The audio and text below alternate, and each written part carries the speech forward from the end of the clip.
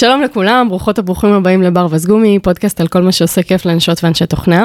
אני ויקי קלמנוביץ', מנהלת פיתוח, ואיתי נמצא היום בועז זינימן. מה קורה? אהלן ויקי, איזה כיף, הגעתי לבר וסגומי. בועז זינימן, פרינציפל דיבלופר אדבוקט ב-AWS. ממש ממש כיף להיות פה היום איתך, איזה כיף. כמה זמן אנחנו מדברים על להיפגש ולהקליט את זה? איזה שנתיים לפחות. אבל הנה, זה קרה. ניסים קורים. אז באמת אני אשמח שנתחיל רגע, היום אנחנו הולכים לדבר על עלויות ענן ועל הורדת עלויות ענן, הדברים המעניינים האלה שכולם עכשיו מדברים עליהם כל הזמן. זה ההייפ, you guys.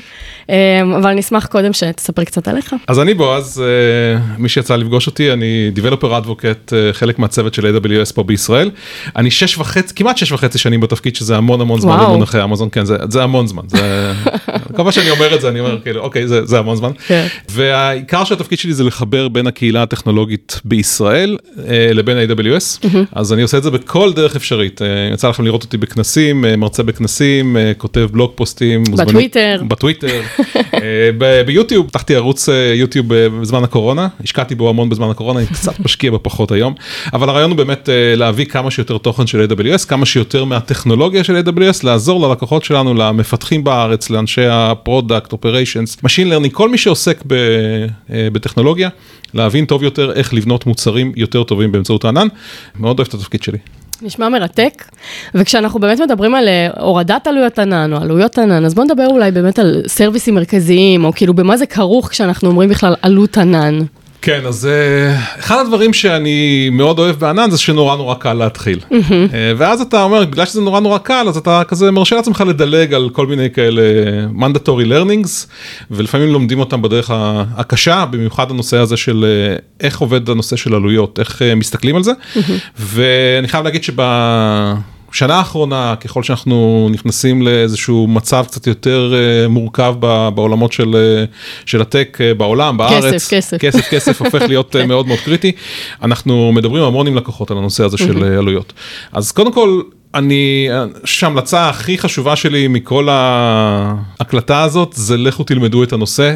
שוב, אתם לא צריכים להיות מומחים, אבל אתם צריכים להבין מה אתם צורכים, במה אתם משתמשים ומה העלויות. אז כמובן יש דברים בסיסיים ביותר. מחשוב זה היחידת מידה, מחשוב וסטורג' אלה היחידות מידה הכי בסיסיות. אני משתמש בשרת, אני משלם על השרת. זה שעות מחשוב. אני משתמש בסטורג', אני משלם פר ג'יגה בייט, בהתאם לשימוש שלי, בהתאם לסוג השירות. ויש עוד המון דברים מסביב, וזה כבר מתחיל להיות מאוד ספציפי לשירות שאני משתמש. אז לצורך העניין, בסטורג' יש כל נושא של טראפיק. טראפיק שנכנס לענן לא עולה כסף. טראפיק שיוצא מהענן עולה כסף. ופתאום הרבה מאוד חברות מגלות שמשלמות הרבה מאוד כסף על טראפיק, הרבה מאוד כסף על נטוורקינג, כל נושא של איך מגדירים נטוורקינג. יש דברים נוספים. סרברלס, עולם שלם של תשלום שצריך להכיר שם הרבה מאוד פרטים. אני אדבר על זה בסאמיט בתל אביב, אז אני לא הולך לעשות ספוילרים להרצאה שלי, אבל המון דברים, ב-31 למאי, גנת הארוחה בתל אביב, מוזמנים להירשם, אני מקווה שזה ישודר לפני, ויש הרבה מאוד דברים בסרברלס, שהם מאוד קשורים לעלויות. היום אנשים מודדים, למשל, את העולם הזה של סרברלס, בכמה עולה להם לנתח X amount של דאטה. למשל, כמה עולה לנתח מיליון טרנזקציות, בביזנס הספציפי שלי, שכמובן הוא שונה לגמרי בביזנס אחר, אבל זה נותן לי מדד מאוד טוב, ואז עושים אופטימיזציה לזה, ומתחילים איזושהי עלות של נגיד $10 למיליון, ואז מורידים אותה ל5, ומורידים אותה ל4, מורידים אותה ל2, ופתאום הסכומים האלה מצטברים להמון כסף. אז יש הרבה מאוד דברים, חשוב להגיד שזה פר שירות. כל שירות יש לו את הפרייסינג שלו, ואל תתחילו להשתמש בשירות, בלי להבין מה הפרייסינג שלו, בלי לקרוא את חצי עמוד, באמת, זה לא יותר מזה, זה לא צריך לקרוא עכשיו 10 עמודים, חצי עמוד של פרייסינג, איך הפרייסינג מחושב, איך זה ישפיע עליכם, תנסו לחבר את זה כמובן לשימוש שלכם. הרבה חברות עכשיו מתחילות להבין, אני חושבת בזכות ה-AWS, שהן רוצות להיות Cloud Agnostic, והן רוצות ממש לעשות את ההפרדה הזאת רגע מבאמת פרוביידר, ויש פרוביידרים אחרים של Cloud שאני מכירה, שמתחילים לעשות, אתה יודע, כל מיני, לתת כל מיני סרוויסים של איך אנחנו מאפשרים לעבוד עם מספר Clouds. אז אני לא מכירה איך זה ב-AWS, אבל יש אצלכם איזשהו סרוויס כזה שמאפשר לעבוד עם קלאוד נוסף, או כדי להשאיר אצלכם בעצם יוזרים שכרגע מחפשים לעזוב? שוב, אז אנחנו מאמינים הדרך הכי טובה והכי יעילה לנצל קלאוד ספציפי, זה להישאר על קלאוד אחד. גם מבחינת השימוש, בסופו של דבר, ברגע שאתה מתחיל לעבוד עם יותר מאשר פרוביידר אחד, אתה צריך להתכוונן למחנה המשותף הנמוך ביותר. זאת אומרת, אני יכול לעבוד רק עם דברים שעובדים בכולם. אני יכול לעשות רק חיבורים, לצורך העניין, תקשורת, הבטחה, שהם חלק ממה שאותם ונדורים מאפשרים ביחד, וזה אתגר מאוד מאוד גדול, זה גם מצריך הרבה מאוד ידע, ובאמת אני חושב שאני מומחה ל-AWS, יש לי מושג מאוד מאוד קטן בקלאודים אחרים, אני פשוט לא מספיק. אני מאמין שגם הרבה מאוד אנשים אחרים, להיות היום מומחה גדול, ביותר מאשר קלאוד ונדור אחד, זאת משימה מאוד קשה, אני לא אומר שהיא בלתי אפשרית, אני גם מכיר אנשים שמאוד מאוד טובים בזה, אבל זה מאוד מאוד קשה למפתח, לאיש ה-IT, לאיש ה-Operations הממוצע, להיות באמת אקספרט בהכל, ושוב, יש דברים שהם סרוויסים שאת משתמשת בהם ב-AWS, והצד השני שלהם יכול להיות בכל מקום. אם זה קונסיומרים של דאטה, או API או דברים כאלה, אז שוב, ה-API יכול להיות ב-AWS, הצד השני שמשתמש בו יכול להיות בכל מקום אחר. אבל אם אנחנו באמת מדברים על core services של ענן, זה באמת הופך להיות הרבה הרבה יותר מורכב ברגע שאתה מתחיל לערבב שירותים, וגם הנושא הזה של תמחור הופך להיות הרבה הרבה יותר מורכב, כי כאן כן לוקחים על טראפיק אאוט, כאן לא לוקחים על טראפיק אאוט, כאן מחשבים לך טרנזקציות, פה מחשבים לך בנדוויט, יש פה הרבה מאוד דברים שיכולים להשתנות. כן, זה באמת מרגיש לי כמו overhead כזה שהוא uncalculated. בוולמארט כשעבדתי, אז כמובן אנחנו לא עובדים עם AWS. For obvious reasons. ובעצם שם, כאילו מה שוולמארט עושה בשביל להיות Cloud Agnostic, זה שהם עוטפים כל סרוויס שהם חושבים לנכון שצריך לעטוף של קלאודים אחרים. ואז בעצם היה לנו, באפליקציה אחת, השתמשנו בסרוויסים מסוימים מאז'ור, ובסרוויסים מסוימים מ-GCP. אבל כאילו זה פשוט הרגיש לי כמו overhead פסיכי. כאילו בתור מפתח אתה לא יודע מה... בדיוק. גם אתה לא יודע בתור מפתח שזה מבחינתי דבר ראשון שכשאתה מייצר סרוויס, לא בתוך קורפורט, אתה כאילו, אתה חייב להרגיש אתה גם מרגיש את הכסף שזה עולה לך. אבל זה גם מרגיש שכאילו באמת overhead כמו שאתה אומר ברמת האופריישנס, כאילו למה אני צריכה סתם, אפילו ברמת כאילו סטורג' בקלאוד כזה ולא יודעת זה בקלאוד כזה, למה? אז בוא תזכירי לדבר אחרי זה להרגיש את זה בתור המפתח, כי אני חושב שזאת נקודה... אל תדאג, אנחנו נדבר על זה, כי זה חשוב רצח. נקודה מאוד מאוד מעניינת. שוב, אני בתור מי שניהל פיתוח הרבה מאוד שנים, אני יכול להבין את שכבת האבסטרקציה. אבל יש לה ערך שאתה רוצה לעשות משהו שהוא מאוד מאוד distributed, שאתה רוצה לתת לו לצוותים שונים, ואתה רוצה שיהיה לך סטנדרט אחד, ובסופו של דבר מישהו אחר יחליט מה יקרה באמת, לאן זה ילך, לאיזה קלאוד, לאיזה ונדור, לאיזה פאט במפה של הסרוויסים. אבל חשוב להבין שזה צריך להתקבל כהחלטה, שוב, קורפורט גדול זה יותר קל, כי בדרך כלל יש גופים שמנהלים את זה מאחורי הקלעים, אבל אם אני הולך היום להיות סטארט-אפ קטן, ואני עכשיו הולך להשקיע בשכבת אבסטרקציה, כדי להיות מוכן לעתיד, לעבוד עם מולטי ונדור, זה בסדר, שוב, יכול להיות שיש לזה value, אבל מאוד מאוד חשוב להבין את מאחורי הקלעים. צורת העניין למפתח, באמת יכול להיות שזה לא אכפת. יכול להיות שמפתח מעולה לו, יש לו API אחד, הוא עובד איתו, הוא לא יודע מה קורה מאחורי הקלעים, אבל הצוות שבונה את שכבת האבסטרקציה ומנהל אותה, גם מבחינה של עלויות, הוא צריך להיות מאוד מאוד מודע לדברים האלה, ואם אתה הופך את זה ללא בעיה של המפתח, תדע שאתה צריך לייצר איזשהו בלנס במקום אחר. לגמרי. יש המון סטארט-אפים היום שהפתרון הגאוני שהם הגיעו אליו זה שצריך להוריד עלויות ענן וספציפית מתמקדים ב-AWS. עוד לא הכרתי סטארט-אפ שלא מתמקד ב-AWS בארץ, וזה באמת הגיוני, כי באמת... טוב, בארץ יש מלא, כן. כולם משתמשים ב-AWS, וגם יש מלא סטארט-אפים שמנסים להוריד עלויות ענן. איך אתם מתמודדים עם הדבר הזה? אנחנו לגמרי באדם. זה לא רק שסטארט-אפים מנסים להוריד עלויות בענן, אנחנו מנסים בצורה אקטיבית להוריד עלויות ללקוחות שלנו. זה משהו שאנחנו ממש מאמינים בו. אמזון הורידה, AWS הורידה את המחיר של סרוויסים, כל מיני הורדות, עשרות פעמים מאז שהוצאנו את AWS, וזה מתוך אמונה מאוד מאוד ברורה שאנחנו עובדים עם לקוחות לטווח ארוך, ואם אנחנו נעשה את השירות שלנו הכי יעיל, הכי זול ללקוחות, הם ימשיכו להשתמש בנו, בסופו של דבר יגדילו את ה-workload, זה כולנו מרוויחים, להם יהיה יותר כסף פנוי לעשות דברים חדשים, אנחנו מקווים שלפחות חלק מהכסף הזה יושקע חזרה בנו, ובגלל זה כל אותם חברות, ושוב, בישראל יש באמת המון חברות בתחום הזה, זה נורא נורא מעניין לראות את האקוסיסטם הזה, יש פה כמה אקוסיסטם, יש כמובן סייבר וזה שכולם מדברים עליו, אבל יש נושא של עלויות ענן, יש נושא של כל נושא של מוניטורינג לסרברלס, שאנחנו מעצמה עולמית, ואנחנו לגמרי בעד, אנחנו עוזרים גם ללקוחות שלנו להכיר את המוצרים האלה, לחבר לחברות האלה, וזה חלק מהפורטפוליו של השותפים שלנו. אנחנו באים ואומרים ללקוחות, בואו תשתמשו בכלים האלה כדי להיות הכי יעילים שאתם יכולים, כדי להוציא הכי הרבה מהפלטפורמה שלנו, זה אינטרס משותף לגמרי.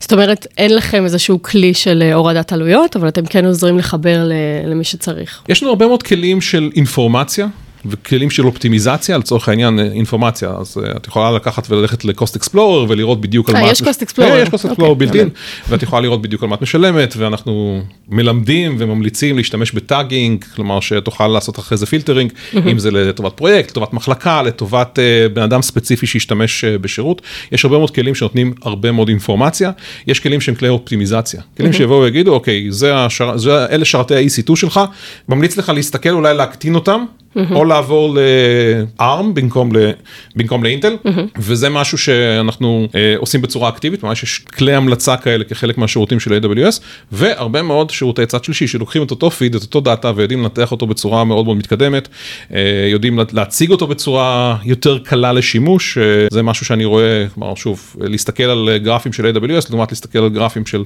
אחד השותפים שלנו, בדרך כלל הם מצליחים להנגיש אותם בצורה יותר פשוטה, גם לאנשים שהם לא טכניים, אבל שוב, גם ל-AWS יש לא מעט כלים שממש עוזרים לעשות את הדברים האלה, אם זה fine tuning של serverless environment, ללמדה, איזה גודל זיכרון לבחור ללמדה, זו תמיד שאלה מאוד מאוד קשה, אז יש כלים לדברים האלה, ויש לנו היום כלים בתוך כלי האינפורמציה שעושים anomaly detection, למשל, אתה מוציא בחודש, נגיד, $300 על סביבה מסוימת, פתאום היא קפצה ל-600. מן הסתם תרצי לדעת שזה קרה. כן. זה חלק מהכלים שאנחנו מספקים, אבל שוב, זה אקוסיסטם מאוד מאוד גדול, ואנחנו לגמרי עובדים ביחד עם פרטנרים על הדבר הזה, כדי שלקוחות ייהנו מזה כמה שיותר. באחד המקומות האחרונים שעבדתי בהם, דווקא כן עבדנו עם AWS, והיה לנו איזה פיצ'ר שהיינו צריכים להוציא אותו סופר סופר מהר, והשתמשנו בסייג'מייקר. ועכשיו, לא היה, הידע הארגוני שהיה על סייג'מייקר היה מאוד מאוד מינימלי, ואמרנו כאילו, אוקיי, סבבה, זה כאילו, זה כלי, זה סרוויס מוכר, יש הרבה אנשים שמכירים, גם התייעצנו כזה עם חברים מכל מיני חברות אחרות, והשתמשנו בו. ובאיזשהו שלב ראינו שזה עולה המון המון כסף, ואז התחלנו טיפה לחקור למה זה עולה כזה הרבה כסף, והבנו שיש לנו בעיה מהותית בדיזיין של הפיצ'ר, שיש המון פרי-פרוססינג שצריך לעשות לפני זה, ולא צריך להטעין את כל הדאטה בו זמנית. לתוך סייג'מייקר. לתוך סייג'מייקר. ואני תוהה, כאילו, אני מכירה את המערך solution architect שיש אצלכם. אני תוהה אם זה משהו שגם אפשר להיעזר במערך הזה, בשביל באמת לתת נקודות לדיזיין. לגמרי. ה-solution architect זאת המטרה שלהם, זה התפקיד שלהם. מי שלא יכול להגיע ל-solution architect דרך המנהל לקוח שלו, מוזמן לקומה 28, floor28.co.il, יש פה office hours solution architect. איפה שאנחנו עכשיו. אפשר לדבר עם solution architect בעצם? אפשר, בוא נראה אם יש מישהו ב-office hours. הרעיון הוא זה שפשוט ממלאים טופס, אומרים מה הנושא. לצורך העניין יכולת למלא אז להגיד שאת רוצה לדבר עם מומחי AI Machine Learning, והיו קובעים לך פגישה עם מומחי AI Machine Learning פה בקומה. גם לאנשים שהם נמצאים בשלבים מאוד מוקדמים, אין להם עדיין את ה-relationship הזה עם האקאונטים, אז לגמרי solution architects, אבל בוא ניקח רגע את הדוגמה הזאת, כי אני חושב שזו דוגמה מאוד מאוד מעניינת. אז סייג'מייקר זה מוצר לעולמות ה-AI ו-Machine Learning, וכשמסתכלים על סייג'מייקר, אז זה מוצר מאוד מאוד נוח, שמחבר הרבה מאוד דברים ביחד, אבל כל חלק שלו צריך להסתכל עליו אחרת מהעולמות של עלויות.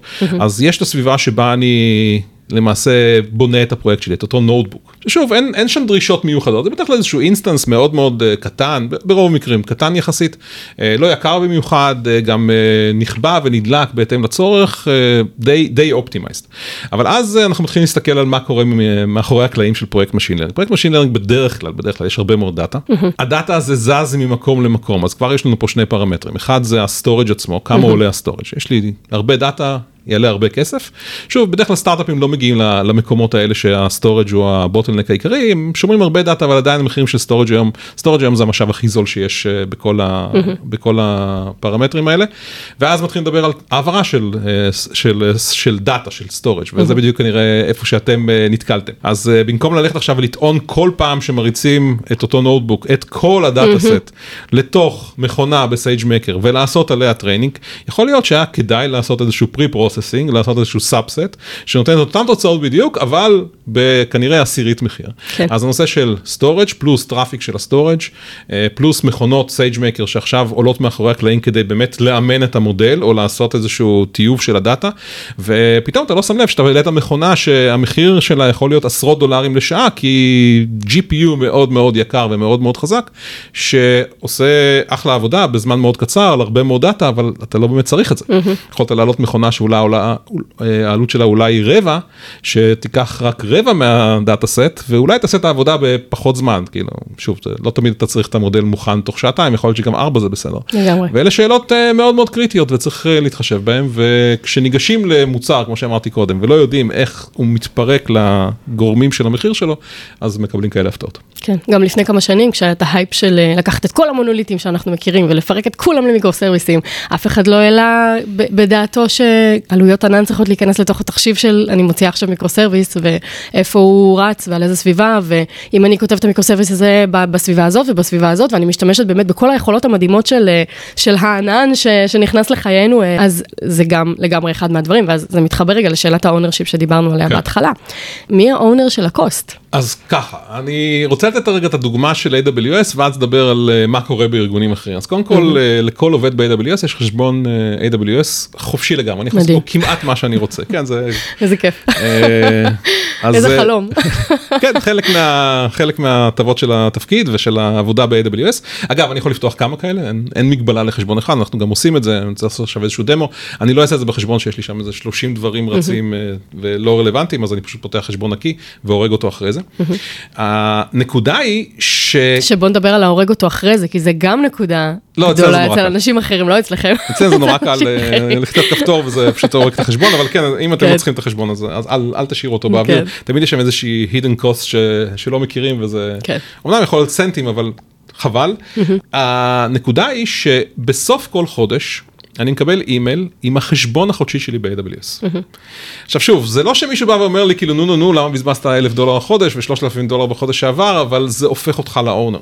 העובדה שאני מקבל עכשיו אימייל, עם רשימה מפורטת של כל סרוויס וסרוויס, וכמה הוא עלה לי בחודש האחרון, וזה מדליק לי את המנורה הקטנה, יש לי פה נפטון שרץ, דאטאבייס, גרף דאטאבייס יחסית יקר, שהייתי צריך אותו. הייתי צריך אותו לאיזשהו דמו, עשיתי איזשהו דמו על מולטיפל דאטאבייסס, ורציתי לעבור מ-SQL ל-NoSQL לגרף, ואחלה, אבל למה להשאיר אותו רץ? אין לי דמו כזה מתוכנן בחצי שנה הקרובה, אז פשוט הולך ועוצר אותו, ובחודש הבא החשבונית תהיה בהתאם, וזה הופך אותי למאוד מאוד אחראי, גם בלי שאף אחד בא ואומר לי, אתה מבזבז פה כסף ל-AWS, אלא הרעיון הוא להפוך את הנושא הזה של קוסט למטריקה של כל אנג'ניר. ואני מאוד ממליץ על זה. גם אם זה לא משהו שאולי אתם רוצים לחשוף לכולם, אבל למצוא איזושהי דרך להפוך את העולם הזה של קוסט למשהו שכל אחד מהמפתחים, המהנדסים חשוף אליו, כי באמת זה גורם לאנשים לחשוב, רגע, אולי אני יכול לעזור פה, אולי אני יכול לחסוך, אולי יש לי איזשהו משהו שאני רואה, שאני מכיר, אבל זה שלידי יושב לא מכיר, ואפשר לשתף את הדברים האלה ביחד. ואז באמת להשתמש בכלים שעושים את העבודה הזאת ליותר נגישה, למשל טאגים. כל סרוויס, כל דבר שעושים ב-AWS אפשר לתייג אותו. והטאגים האלה משמשים לכל מיני דברים, אבל אחד השימושים שאני הכי אוהב זה קוסט. ברגע שיהיה תהליך מוסדר של טאגינג לסרוויסים בתוך AWS לחברה שלך, נורא קל אחרי זה להוציא כמה עלה הפרויקט הזה. כמה עלה מפתח X, או כמה אני צריך עכשיו לחייב לקוח, זה גם נקודה מאוד חשובה. לפעמים הלקוחות שלנו הם היוזרים שצריכים לקבל את החשבון, אז כמה לחייב את הלקוח? איך אני יודע כמה זה עלה? בדיוק, לא בהערכה, אז הנה דרך מעולה לעשות את זה, מאוד מאוד ממליץ על טאגינג, בתור הדבר הראשון שעושים כשרוצים לגשת לפרויקט עלויות. ואז השאלה זה באמת מי אחראי, אז להפוך את זה למטריקה של האנג'ניר זה נחמד, אבל אנחנו לא יכולים לשים, אין קונספט כזה של אחריות משותפת, אנחנו באמזון מאוד מאוד לא מאמינים בזה, אנחנו מאמינים בסינגל טרדד אונר, יש אחד שאחראי, וזה מאוד תלוי בחברה, אבל זה צריך להיות מאוד מאוד מוגדר. אז חברות קטנות, בדרך כלל ה-CTO, VP Engineering, מישהו שנמצא בעמדת ניהול ויש לו את התמונה הכללית, לוקח את זה בהרבה מאוד מקרים.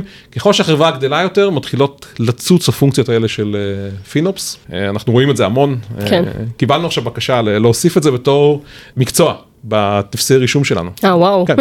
אז חשבנו, כן, אני מכיר 10-15 אנשים כאלה, מסתבר שזה יותר מזה. האמת שככל שאני חושב על זה הרבה יותר הגיוני. אנשים, חברות היום מוציאות חלק גדול מהתקציב שלהם על מחשוב ענן, ומספיק לשים שם בן אדם מנוסה שמסתכל על התמונה הכללית, שיחסוך, אני לא יודע, 10%, 15%, ולאורך זמן הדברים האלה מצטברים לסכומים מאוד מאוד גדולים, והיום אנחנו סופרים כל דולר, אז מאוד מאוד קריטי.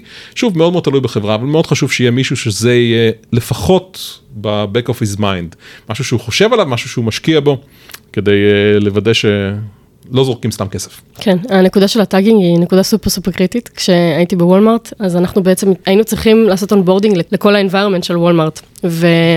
כמובן שלא עשינו טאגינג לשום דבר. ואז אני הייתי האונרית של התהליך קוסט, ובאמת השלב הראשון היה לנסות לפענח מה לעזאזל קורה שם. אי אפשר בלי זה. כשמסתכלים עכשיו על חשבון AWS, ויש בו 30 שירותים, זה לא מספר מוגזם, כן?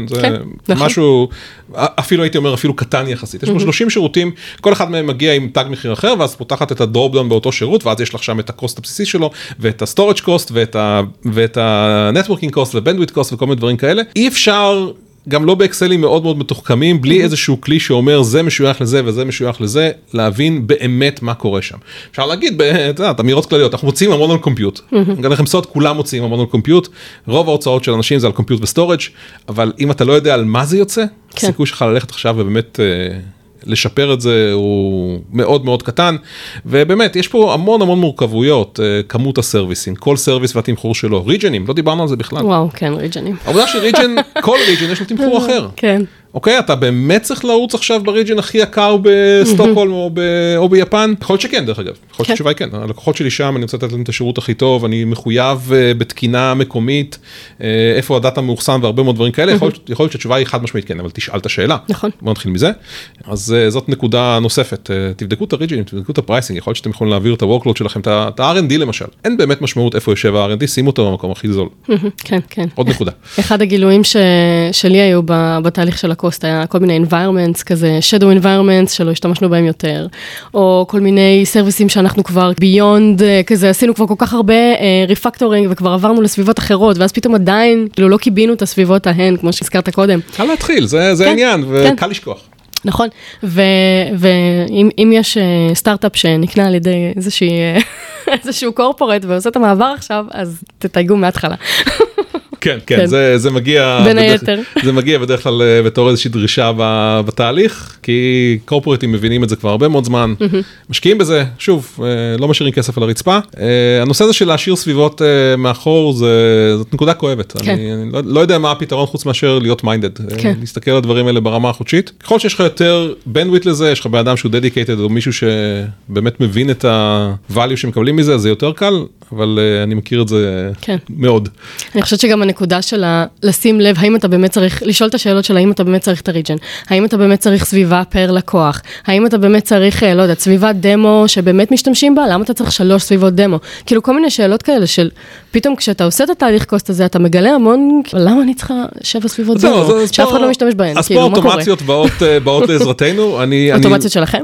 אוטומציות שהלקוחות בונים, כן, שוב, משתמשים בכלים שלנו, אבל לצורך העניין, אני באמת זוכר, ניקח מנהרת הזמן ל-2011 בערך, אני משתמש ב-AWS מ-2009, יש לי את המייל של החשבון הפרטי שלי, אבל ב-2011 השתמשנו ב-AWS כבר בחברה הקודמת שעבדתי בה, כל מיני דברים, הייתה לנו באמת סביבת דמו. סביבת דמו מדהימה שבנה אחד המהנדסים אצלנו, טופס הכי פשוט בעולם, אני רוצה להרים סביבת דמו, מתי הדמו שלי, אתה שם שעה, איזה מהמוצרים לעשות עליו deployment, next, הסביבה מחכה לך באותו זמן. עכשיו שוב, זה מתכון לאסון, אבל הוא... אבל לא ידענו את זה. לא הבנו, האמת שאת זה הבנו, לא הבנו הרבה דברים אחרים, אני יכול לתת מלא סיפורים על מה לא הבנו, אבל זה למשל מתכון לאסון, ולכן הסביבה הזאת, ברגע שהיית שם שעת התחלת הדמו, הוא היה מכניס כבר פרמטר של השעה שבה הסביבה מתה, ותוך שעתיים, משעת ההתחלה, הסביבה הייתה מתה, לא משנה מה, ואין שום דרך לשנות זה, זה לא ממשק, אלא זה משהו שהמערכת קובעת לבד, אז שוב, לא שלא קרה שאנשים ירימו סביבות דמו ולא ישתמשו בהם, אבל זה רץ שעתיים, זה לא רץ עכשיו עד סוף החודש שמישהו רואה את החשבון ואז נזכר, יש לי 30 סביבות שצריך לסגור, אז תשתמשו באוטומציות, יש המון כלים, יש אפילו כלים מוכנים לניהול של סביבות שממש מכניסים לתוך DynamoDB, שוב, לא אתם, אבל איזשהו ממשק נורא פשוט, אתם מכניסים לתוך DynamoDB את הפרמטרים, מתי להרים את הסביבה, מתי להוריד את הסביבה, עושה את זה עבורכם לבד, סביבות פיתוח, סביבות דמו, זה מעולה לדברים האלה, מאוד ממליץ. מדהים. איפה היה אסון? היו כל מיני אסונות בדרך, אפשר לדבר על אסונות של בילינג, מערכות שלא ציפינו את הסקייל שלהם, זה תמיד אסון ידוע מראש, אבל אף אחד באמת לא צופה אותו. אחד היתרונות של ענן זה שאתה יכול להתחיל מאוד מאוד בקטן, ושברמה התיאורטית, שוב, אם אתה לא מגביל אותו, הוא יעשה סקייל מאוד מאוד מהר למספרים עצומים. יש לימיטים, כמעט לכל סרוויס יש לימיטים, ובגלל זה הם שם, כדי למנוע את החריגות האלה, אבל גם לפני שאתה מגיע ללימיט, כן, לימיט של למדה הוא 1000 invocations concurrent, זה המון, כן, הפרוסס שלך לוקח, אני לא יודע מה, 300 מיליסקנד, זה אומר שאתה יכול להריץ 3,000 אינבוקציות של אותה למדה בשנייה, עכשיו אפשר לעשות את המכפלות של המחירים, זה הסופט לימיט הראשוני, הוא מגיע נורא נורא מהר, והדברים שבאמת נתקענו בהם זה מערכת שככה שיטה לה בעשרות יוזרים במשך כמה חודשים טובים, ואז פתאום מישהו גילה אותה, מישהו פרסם אותה, ואוברנייט קפצנו לאלפים, עם חשבון שהיה מאוד מאוד קשה לשלם, ואז היה צריך לקחת ולעשות צעד אחורה, ולהתחיל להגביל רישום של משתמשים, ולעשות רידיזיין לחלק מהדברים, ולהקצות פחות משאבים לכל יוזר. הרבה דברים שעשינו, אבל תמיד בנושא הזה של פתאום אתה עושה סקייל מאוד מאוד מהיר, זאת הפתעה שהרבה מאוד לקוחות, בעיקר סטארט-אפים, נתקלים בה. עלויות בעולמות הטראפיק, תמיד מפתיעות אנשים. כן, האמת שמי שלא עבד עם סרברלס, אז קשה מאוד לשערך את המחיר, אז איך אתה מציע להתחיל באמת לבחון, האם זה כיוון שכדאי ללכת אליו? אז קודם כל, לא נורא קשה לשערך את המחיר, כי אפשר לחשב את העלות. אם אני יודע כמה זיכרון הקציתי לפונקציה שלי, וכמה זמן ריצה ממוצע, אפשר להריץ את זה בכל מיני סצנריוז, ולראות מה זמן ריצה ממוצע, אפשר לעשות את המכפלות, ולהגיע למספר של כמה יעלה לי X. נתתי קודם את הפרמטר של מיליון טרנזקציות, מה העלות של מיליון טרנזקציות, אבל שוב, זה מספר שמאוד משתנה, ויכול להיות שלא מתאים לכל אחד, אבל אפשר לעשות את החישוב הזה של כמה יעלה לי X, ואז להתחיל, אפילו באקסל, להתחיל להכפיל אותו ב-100 משתמשים, 1,000 משתמשים, מיליון משתמשים וכו' וכו'.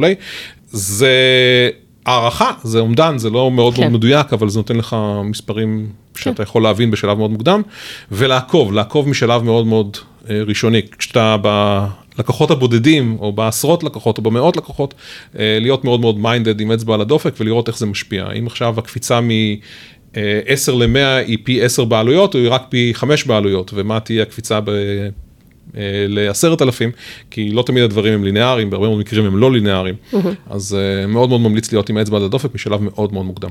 פה עולה לי המחשבה של בדרך כלל כזה, כל הרעיונות המהפכניים מגיעים מתוך הפיתוח של כזה, אנחנו חייבים להשתמש בדאטאבייס הזה, אנחנו חייבים לעבור לסרברלס ודברים כאלה. אז אם הפיתוח הוא לא האונר של התהליך קוסט, אלא נגיד איזשהו צוות DevOps שהוא כזה מנותק, אז יהיה מאוד מאוד קשה לעקוב אחרי הדבר הזה, אז אני חושבת שזאת המלצה, אבל כאילו מי שמעלה את הרעיונות המהפכניים, צריך גם לעקוב אחרי כמה זה עולה.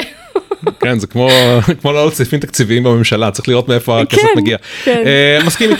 מסכים איתך בגדול, אני רק אומר ששוב, אני מכיר אינג'נירינג טוב, הייתי הרבה מאוד זמן חלק מאינג'נירינג, הדרייב צריך להיות ה-value ללקוח, ולא כי זו טכנולוגיה מגניבה, מגניב זו אחלה סיבה לבחור טכנולוגיה, אבל היא לא סיבה מספיק חזקה, צריך לדבר על value ללקוח, ואם אנחנו עכשיו רוצים לעבור לגרף דאטאבייס, כי הלקוח יקבל יותר value, והדאטה יחזור יותר מהר, והוא יוכל לעשות דברים יותר מתקדמים, שאי אפשר לעשות בסיקוול, אחלה, סיבה מעולה, עכשיו בואו נעבור לשלב הבא, נדבר על עלויות, אבל הדרייב צריך להיות הלקוח, ולא כי הטכנולוגיה היא טכנולוגיה מגניבה. לגמרי. זה אפשר לעשות בבית בערב. כן, עם החשבוני AWS שנותנים כזה... יש לי גם את החשבון הפרטי. גם בו אני משחק. חי את החלום. מה אתה מציע מה אתה ממליץ למי שצריך להתחיל תהליך קוסט כזה בחברה, או רוצה לפתוח חברת הורדת עלויות? קודם כל, יש לא מעט כאלה. להצטרף לאחת. אפשר גם. קודם כל אני מציע ללמוד. ללמוד זה מאוד מאוד קריטי, ללמוד את הסרוויסים המרכזיים ואיך עובדת העלות שלהם. יש המון תוכן של AWS, גם אני יצרתי הרבה תוכן, גם בערוץ יוטיוב שלי, גם בהרצאות מהעבר, על cost optimization. אנחנו הולכים לדבר מלא על cost בסאמיט, אמרנו, זה נושא חם, נושא קריטי ללקוחות שלנו, אני לא זוכר את המספר המדויק, אבל דעתי 3-4 הרצאות על cost, בטרקים שונים, מזוויות שונות, מ-serverless, מ-operations, אני חושב שגם בעולמות של קונטיינרים, אז תבואו לשמוע, יש הרבה מאוד ידע, אבל אני חושב ששוב, העולמות האלה של קוסט, זה בסיס ידע. צריך להכיר את הדברים האלה, צריך להכיר איך הם עובדים, ולא לדלג על השלב הזה. כולם קוראים דוקומנטציה עד השלב שבו זה עובד להם, ואז הקוסט בדרך כלל נמצא בעמוד הבא, ולא מגיעים אליו, תגיעו אליו, הוא מאוד מאוד קריטי. יש עוד משהו שהיית רוצה להוסיף? לא, אני חושב ששוב, נגענו פה בנושא שהוא מאוד מאוד חשוב להמון המון מהלקוחות שלנו, זה לא מאפיין סוג מסוים של לקוחות, כולם עכשיו נמצאים באותו מקום שבאמת מנסים להוציא את ה-value הכי גדול שהם יכולים מכל דולר שהם משקיעים בפלטפורמה, אז אם יש לכם שאלות, תיצרו קשר עם AWS, 428co.il זה האתר של הקומה, ואנחנו עושים פה מלא מלא אירועים, גם על קוסט, ותבואו לפגוש solution architects, ויש לנו שם library ענק של תוכן, כולל על קוסט, תשתמשו בזה. אמן. אני שמחה שלקח לנו רק 3 שנים להיפגש, להקליט. מי סופר? אני די בטוחה שגם היינו מדברים על דברים מעניינים לפני, אבל זה ממש קריטי עכשיו. כמה שהקלטה הבאה תבוא לפני פחות מעוד 3 שנים. כן, בהחלט, בועז.